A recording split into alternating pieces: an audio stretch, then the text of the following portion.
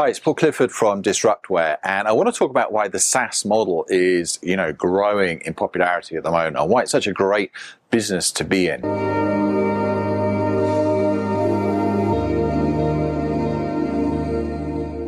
First of all, from the customer perspective, remember that any customer buying into your service, it's a very low risk. Basically, they'll use it for a month, and if they don't like it, they can leave, which means that customer acquisition is a lot easier than it is to try and get software onto a customer's desktop.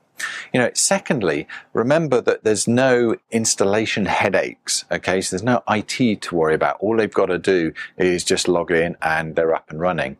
Thirdly, they can access it anywhere, okay? So from any country or whatever, as long as they have a web browser, then they're taken care of. And, because it's a recurring revenue model, then, the long-term value of that customer is worth quite a lot. You can make the entry price reasonably low to get them in, to get them hooked in.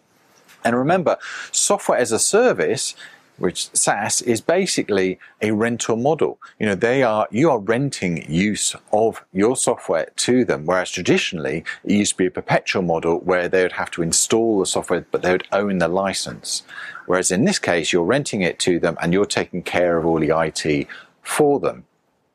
Now, from a vendor perspective, or from your perspective, why is the SaaS model great? Well, first of all, there's one application you have to maintain and support. So it's got quite a low overhead. Once it's actually developed and built, then most of your cost is really on the marketing and getting the customers in.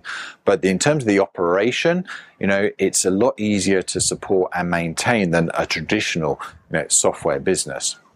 You're also selling to the end user, okay? The people who are actually using it, and you're solving their problem directly. You don't have to get IT involved or deal with any of the installation headaches or compatibility with their desktops or with Windows or Macs and all that other stuff. You don't have to worry about that. As long as they can access it and access the web, then they're up and running.